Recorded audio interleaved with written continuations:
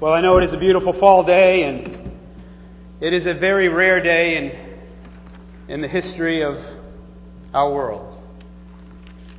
Yesterday was as well. It is a very rare day indeed. It does not come along often. It is a day today, as it was yesterday, where Boston Red Sox fans are actually cheering for the Yankees. It is a good day of love and peace, and we all just care and love for one another, and we're all on the same page. It's a beautiful day. Well, if you could just stay with me just a few more moments. I know it's a beautiful day, and you want to get out, and there are many things on your plate, but we've just sang a song, I've Decided to Follow Jesus, and in my previous messages we've talked about deeper discipleship, and that if we are called to be citizens of the kingdom of God and called to be citizens of the kingdom of heaven, if you are one that says you have decided to follow Jesus, we must go to deeper levels of discipleship. It's not just about having our sins forgiven. It's just about being saved or getting to heaven for all eternity. It's about living in a way that lives with the values of the kingdom of heaven and the kingdom of God. Those values are lived out in these texts that we see that Jenny read this morning. And before I look into that text a little more, I just want to say, when we gather together for chapel, it is a time of corporate worship, and many of us come from different churches and different traditions and different cultures. And we really do try our best to make sure all cultures and traditions are represented. Sometimes that is through dance, like I heard Cynthia did last week and did a wonderful job. And she's willing, if there are other young ladies here that want to be part of dance ministry, she's willing to help with that and sponsor that. I guess if some of you guys want to be a part of that as well, that's an option we could consider as well. Others, you will see, will have a painter here later in the semester who, while he is speaking, will have a large canvas, 3 feet by 6 feet, and he will paint while he is sharing the message of Jesus Christ. That is an act of worship. And though it may not be something that you're used to, we must respect and honor it. The hymns that we have just sung today remind us of the history of the Christian church, and that is why we must never dismiss the hymns. We must sing the songs that those sang that came before us. And I'm just so thankful for Dr. Brandis and Rick leading in those hymns. And doesn't Rick have a beautiful voice? And Dr. Brandis can really jam on the organ, I think. He does a great job.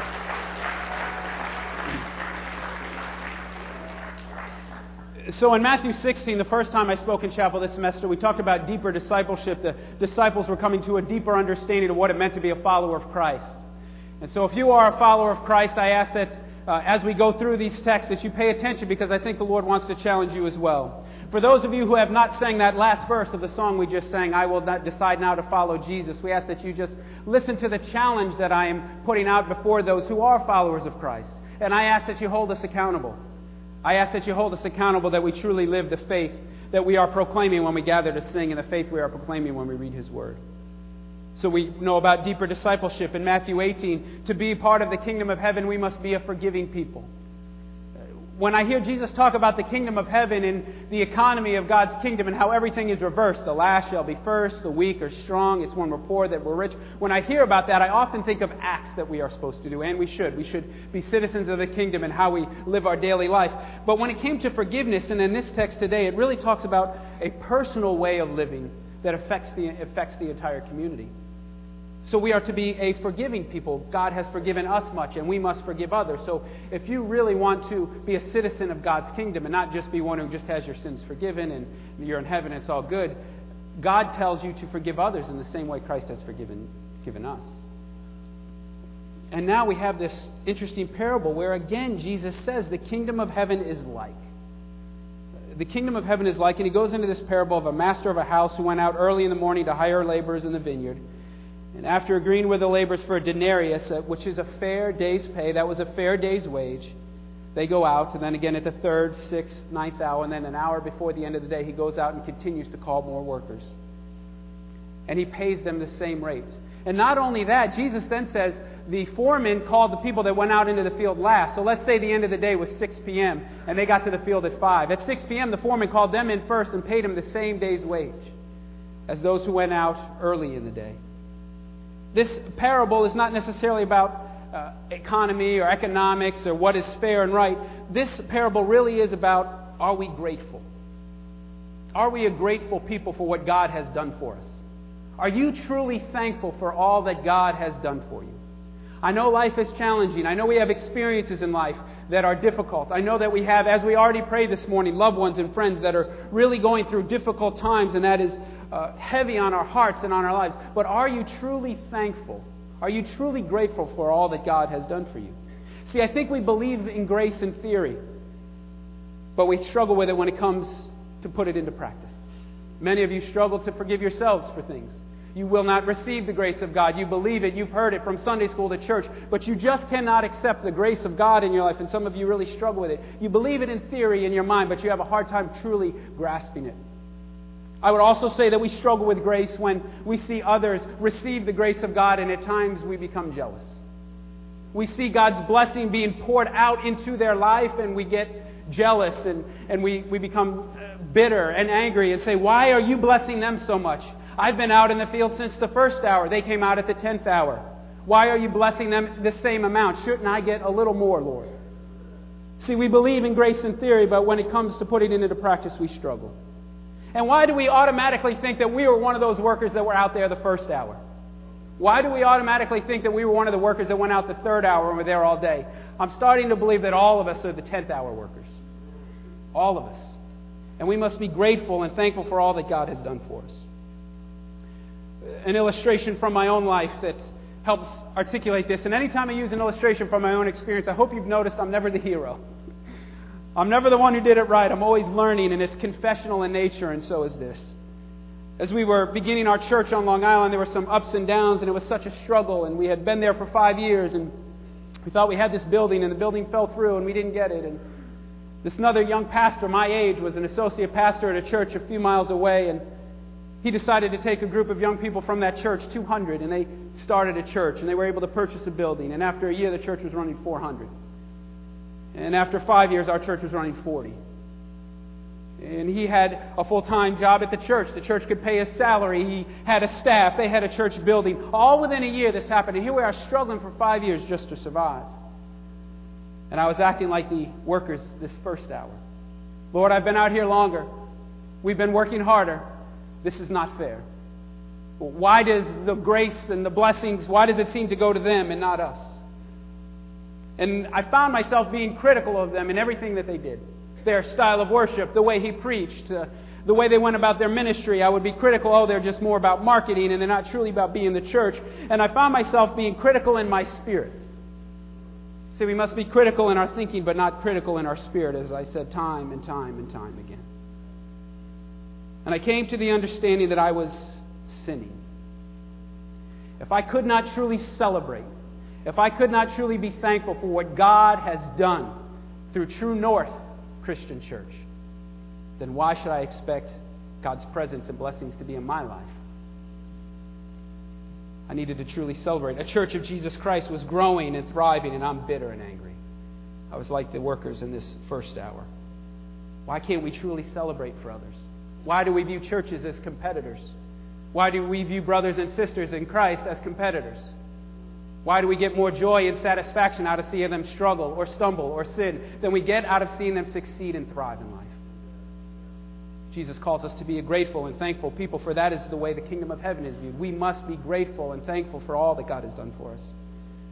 I had a pastor friend on Long Island, Reverend Lynette Holloway, a graduate of ENC, and I saw her at a conference one day, and I knew she was going through so much. She was taking on the leadership of a small, struggling church, and she was overwhelmed with the work, and I knew her mother's health was failing, and she was also providing care for her mother. I knew she had to work a job in the evening. She was bivocational like myself, but she chose to work the 11 o'clock to 7 a.m. shift in a call center.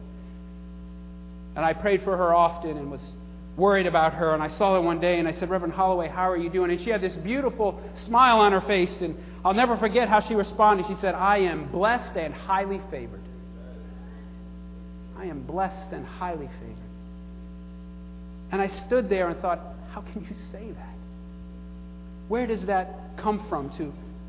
To be able to proclaim in all that you're going through and all the struggles to say, I am blessed and highly favored. Do you realize that you too are blessed and highly favored? That God's grace and blessing has been shed abroad in your life?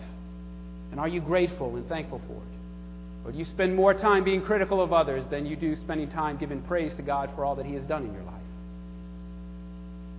So the question I had as I was reading through this text over and over again, and I have a journal where on every verse I'm writing questions and putting things down and just kind of Even before I go to the commentary and study, just trying to look at it from different perspectives. How would you look at the text? How do I look at the text? And I kept coming back to this question. How do we become a grateful people? How do we become a grateful people where we truly can say, no matter what the day, I am blessed and highly favored?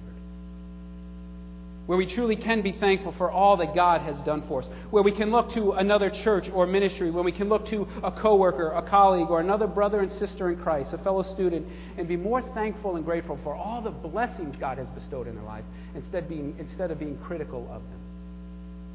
How do we become a grateful people? I'm not sure I have all the answers to that.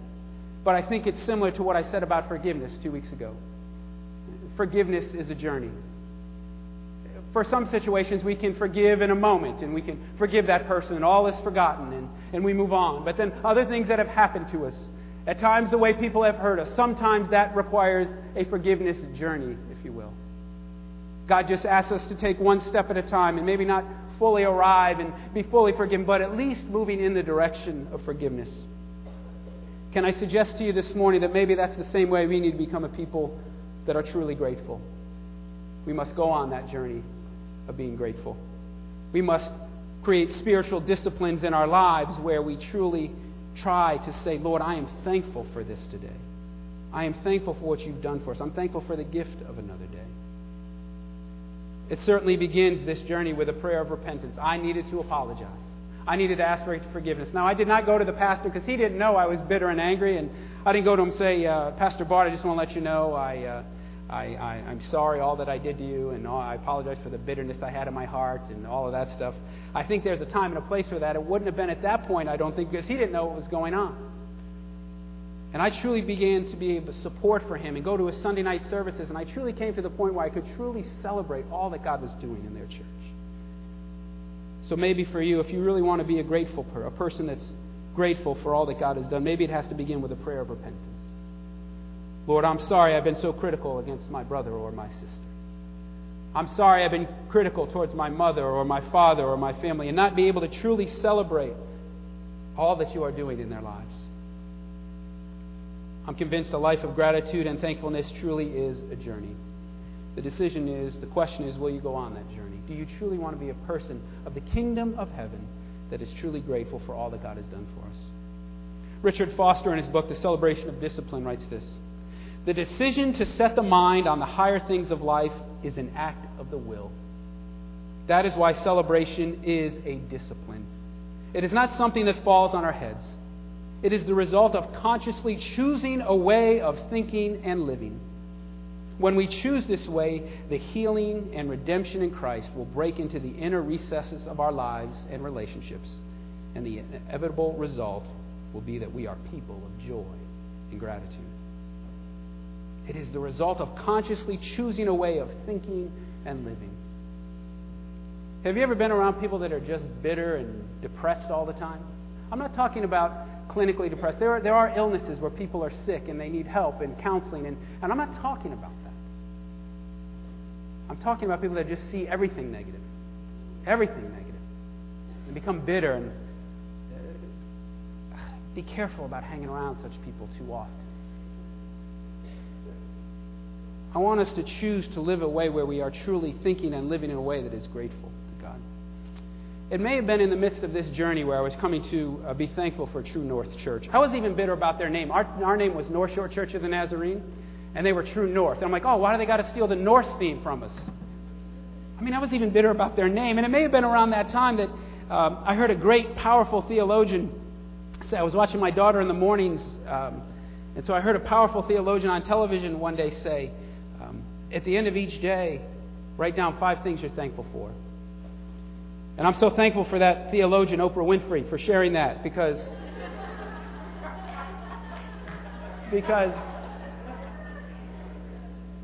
and I'm not a member of Church Oprah,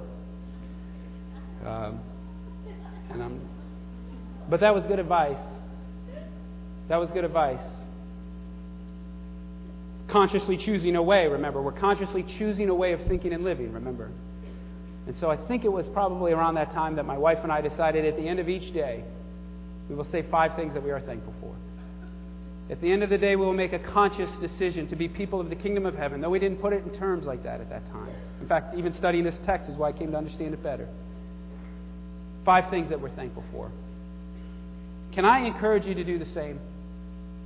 Not because it was from Church Oprah, but simply I want us to continue to be choosing ways of thinking and living where we become a grateful people. I mean, if that's what the kingdom of heaven, if that's what the people of kingdom of heaven are supposed to be about, then we should be practicing that. We should be moving in that direction. There are other things we do. We gather together as a community of faith, certainly here at Chapel, but we must be part of a church community as well. For that is an act of gratitude, the fact that we have the privilege and blessing of gathering together. And some of you come from traditions where you celebrate the Eucharist every single day, and that's a beautiful way of giving thanks and being grateful for all that God has done for us. So be part of a community of faith and truly take that journey of choosing to think and live in a way where you are grateful. Finally, as the workers of the first hour said, we have borne the burden of the day and the scorching heat. Here's where my thinking has changed a little in the last week. The workers in the vineyard seemed to think that the work of God's kingdom, if you will, was a burden. They seemed to think that working in God's vineyard, if you will, was a burden. Now, to be citizens of the kingdom of heaven and to be His disciples, He calls us to advance His kingdom.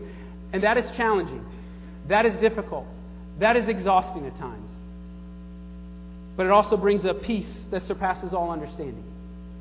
We come to the understanding that it is not about us. It is about the light of Christ that shines within us.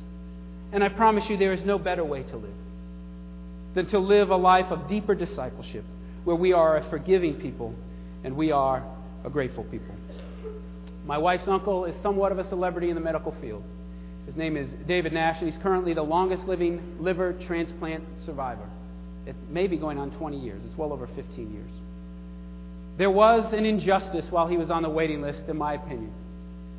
Mickey Mantle at that time was also experiencing liver failure. Because we all love the Yankees today, I feel it's okay to use a Yankees illustration.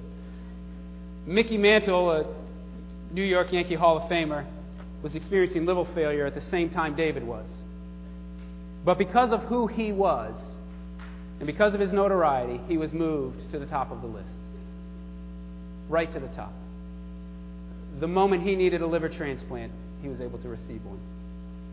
It was an injustice because of who he was, his stature and honor.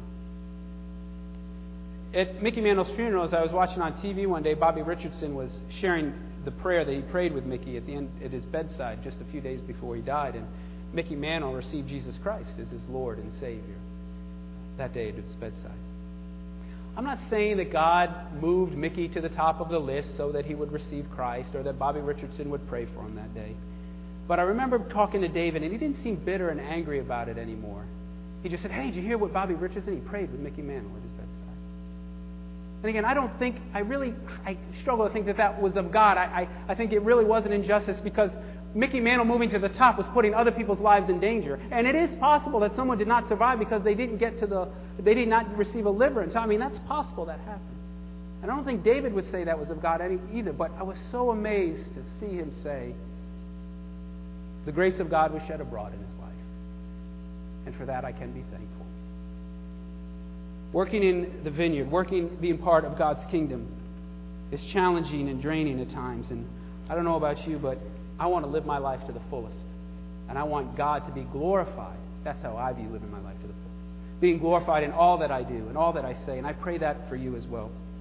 Richard Foster goes on to write, "When the poor receive the good news, when the captives are released, when the blind receive their sight, when the oppressed are liberated, who can withhold the shouts of jubilee that come from the followers of Jesus Christ?" Yes, let's be the workers in the vineyard. Let's go out at the early hours, this young phase in your life, this early stage in your life, and allow God to use you to the fullest for His glory and for His honor. He's calling you to a deeper discipleship. He wants us to be a people of forgiveness. He wants us to be a people of gratefulness. Will you choose to be grateful?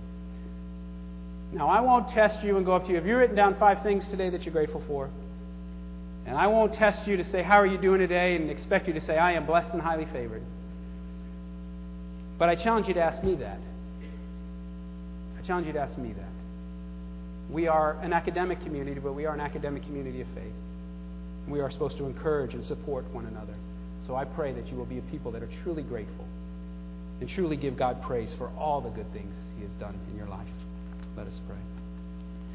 Heavenly Father, thank you for your grace and your mercy in our lives. Thank you that we can be citizens of the kingdom of heaven and that you call us to advance your kingdom in so many real and powerful ways, whether that is being voice for the voiceless, talking about injustices in the world and taking on responsibility that you call us to take on that are very draining and taxing at times. But thank you also for the peace that surpasses all understanding when we know that we are doing the work of the Father.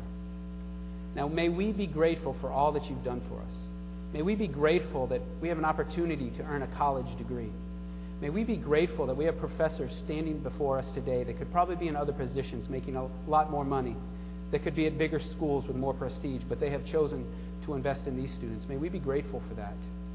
May we be grateful for those people that have gone before us, those older ladies in the church and the older men in the church who sometimes didn't understand us as teenagers and we didn't like singing their songs because it seemed old and out of date. Thank you for the investment they've made in our lives. Thank you for the food in the cafeteria.